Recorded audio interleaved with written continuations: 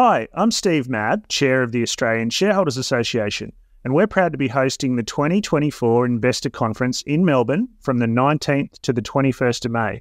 And we're stoked that Phil, the host of this podcast, is going to be our special guest MC. If you haven't heard much about the ASA conference, it's a flagship event that attracts around 300 investors and industry professionals, including the chair of National Australia Bank this year, the chair of AGL. We have Dr. Sam Hupert, the founder and CEO of Pro Medicus, and we've also got Richard White, the founder and CEO of WiseTech, coming along with many others. For a limited time, new members can enjoy special pricing on registration for the upcoming conference, along with a complimentary 12-month digital membership with the ASA. That's 2-day conference registration plus 1-year ASA membership for $499, a saving of $150. Simply search for Australian Shareholders Conference Register, click on 2-day conference non-member, enter the discount code MEM, as in member, 499, the numbers 499, so that's MEM 499 to claim your special offer. Come along and meet me and Phil at the conference. We look forward to seeing you there. And I hope you enjoyed this episode of Shares for Beginners. Hiring for your small business? If you're not looking for professionals on LinkedIn, you're looking in the wrong place. That's like looking for your car keys in a fish tank. LinkedIn helps you hire professionals you can't find anywhere else, even those who aren't actively searching for a new job but might be open to the perfect role. In a given month, over 70% of LinkedIn users don't even visit other leading job sites. So start looking in the right place. With LinkedIn, you can hire professionals like a professional. Post your free job on linkedin.com/people today. This is a Shares for Beginners quick tip. Essential lessons. Questions answered. Jessica Amir is a market strategist, financial educator and presenter. You might have seen her featured on TV, radio and online.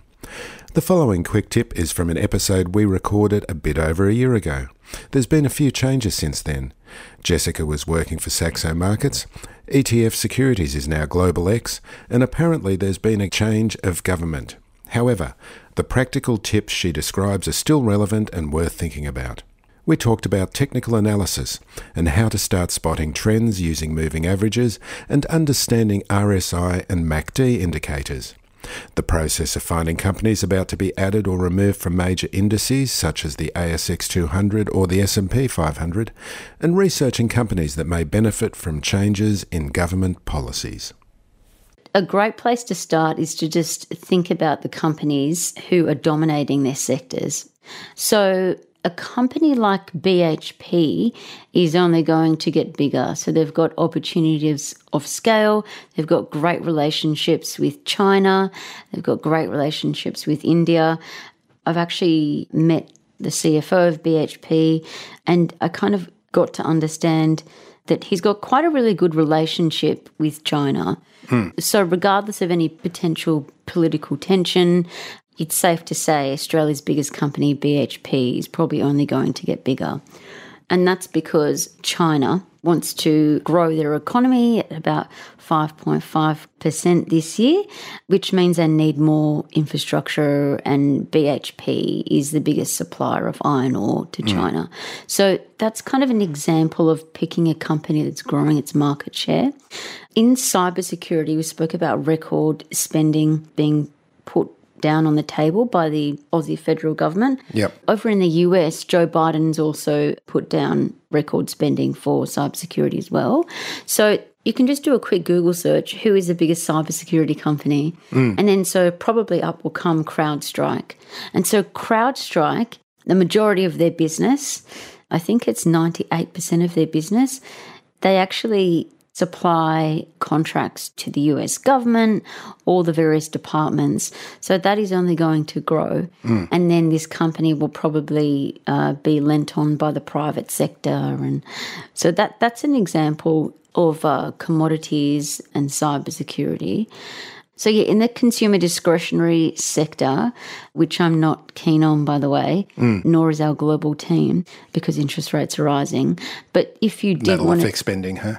Totally. And wouldn't inflation presumably as well, the way inflation's going, people are now prioritising food and petrol over consumer discretionary. Yeah, totally. So you'd expect consumer discretionary items like, buying a new Bose speaker for your home. It's not going to be front and centre. Yep. Inflation, the cost of buying your chicken for the family is only going to get higher. Mm-hmm. So that being said, we'll just jump to staples. So in staples, your chicken. Yeah. So you've got Ingham's chicken on the shelf. So there's only a few leaders in the poultry space. So it's quite easy to do a quick Google search on that. So yeah, regardless of what sector you're looking at, commodities, cybersecurity, defense, logistics, or staples, think of the biggest brands and then ask yourself, will they be around in 10 years' time? And that's probably a great way to really easily distinguish a leader from a laggard company. Okay, so the next thing to look for, and this is an interesting one, is finding companies that are about to be added or removed from an index like the ASX 200 or the S&P 500. How do you find out this kind of information and what does it mean? Yeah, it is really interesting and not many retailers look at it, but the FinTwit space on Twitter, they lap love it their up. stuff, don't they? Yeah, they lap it up for breakfast, lunch and dinner. So every quarter, the S&P Dow Jones Indices, so they're a global research organisation, they make the key indices. So they make the key indices that ETF providers, let's say VanEck or BetaShares or ETF securities, they make all the indices or indexes, whatever you want to call it, however you sit on the grammar fence. But they make the indices that ETF providers copy and then sell ETFs. I don't know if is that too pie in the sky, but we've discussed it previously on the podcast. Okay, cool. Where we talked about what indices mean. Yeah, I nerd out and geek out on these kind of things. Okay, nice. But that just means the weightings of the companies or which companies are actually included in these indices, doesn't it? Totally, yeah. The S&P Global organisation will say at the end of the month, they'll put out an announcement and it will be published on the ASX and it will be also published on their website as well. And then they'll say reviewing quarterly rebalance, and then they'll have the list of the top 50 companies, the top 100, the top 200 and the top 500. And in that, there'll be companies that are going to be added to the ASX 200 and removed. And then you can bet your bottom dollar that investors will take this before it actually occurs. So they generally put it out a month before it will take effect, which means investors have got some lead time to look at the stocks, see what sectors they fit in, are they a growth sector, before, I guess, the fund managers or ETF providers have to compulsorily buy stocks.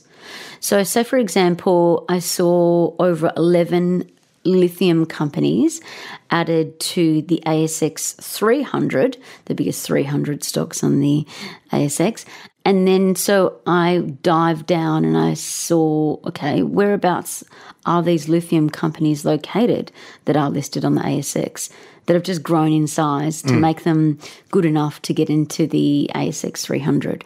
And then so that's kind of where you'd start your journey. So are these mining companies next to an electric vehicle maker?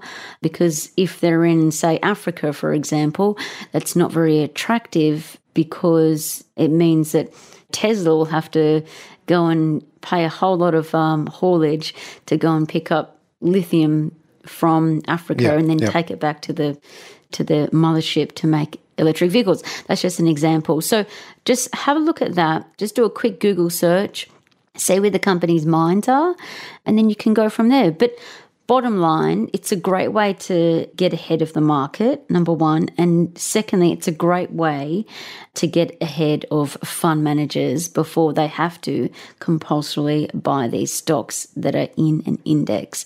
So because ETF providers, they rebalance their portfolios every quarter. So they get this from the S&P Global Dow Jones Indices organization, and then they make their changes to their portfolios. So, for example, ETF securities, they might rebalance the ACDC battery minerals ETF based on what they see in S&P Global's announcement. Wow, that's an interesting insight to have. Yeah, it's pretty cool, and it's publicly available. Yeah. So if you don't know where to find it, head to S&P Dow Jones Indices website, Yep. or let's say, for example, you know of a stock that was added to an index, you can just find it on the ASX announcements page on that, and then you'll see the whole list of all the stocks that are being added and removed. Yeah.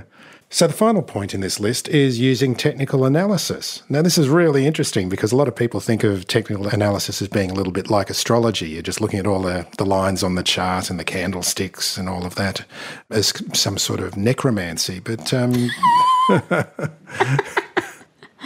there's actually valuable information that you can get from looking at charts.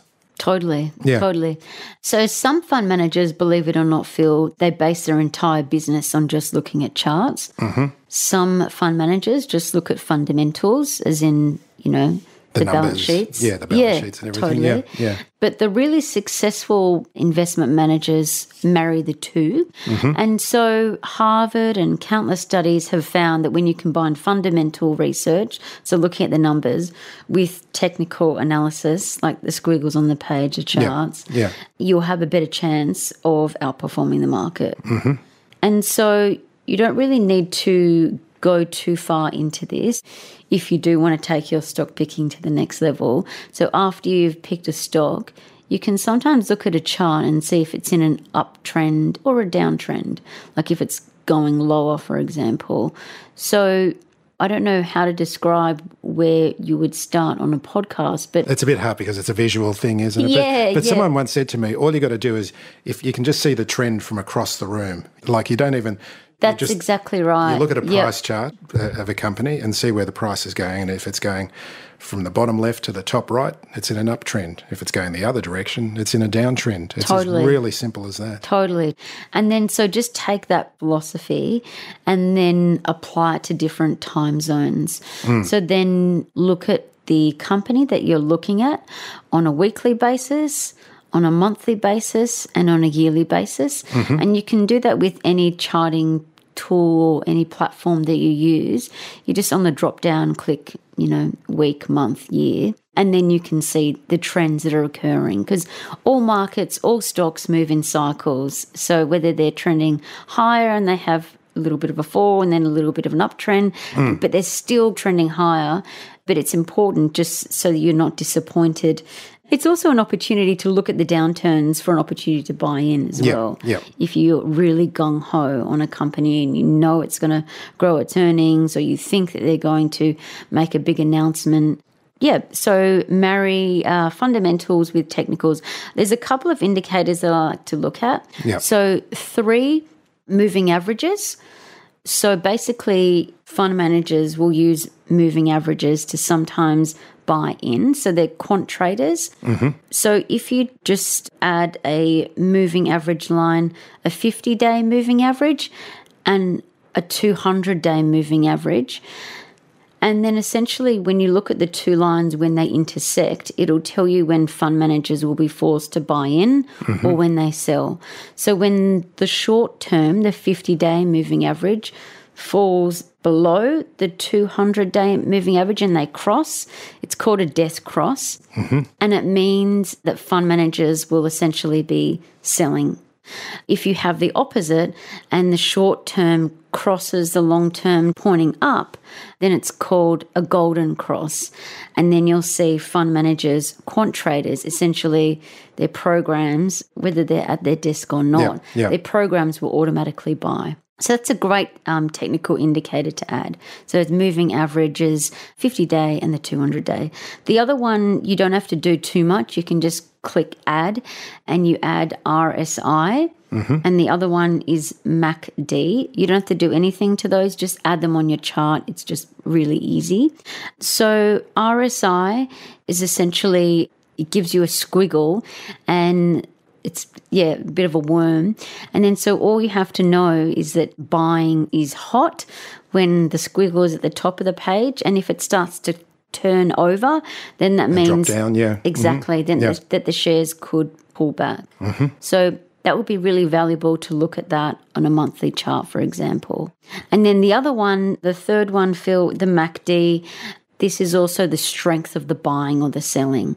And then so similar patterns. So you're looking for the squiggles going over. So the worms essentially are going down into the ground. Yeah. And then when it crosses the middle line, and then that means that then there's going to be a lot of selling. And then on the opposite side of the spectrum, you'll see a lot of professional investors buy in when the squiggle picks up off the bottom and then crosses above the middle MACD line.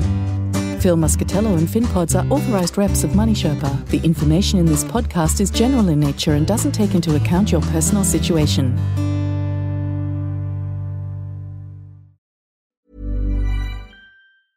Even when we're on a budget, we still deserve nice things.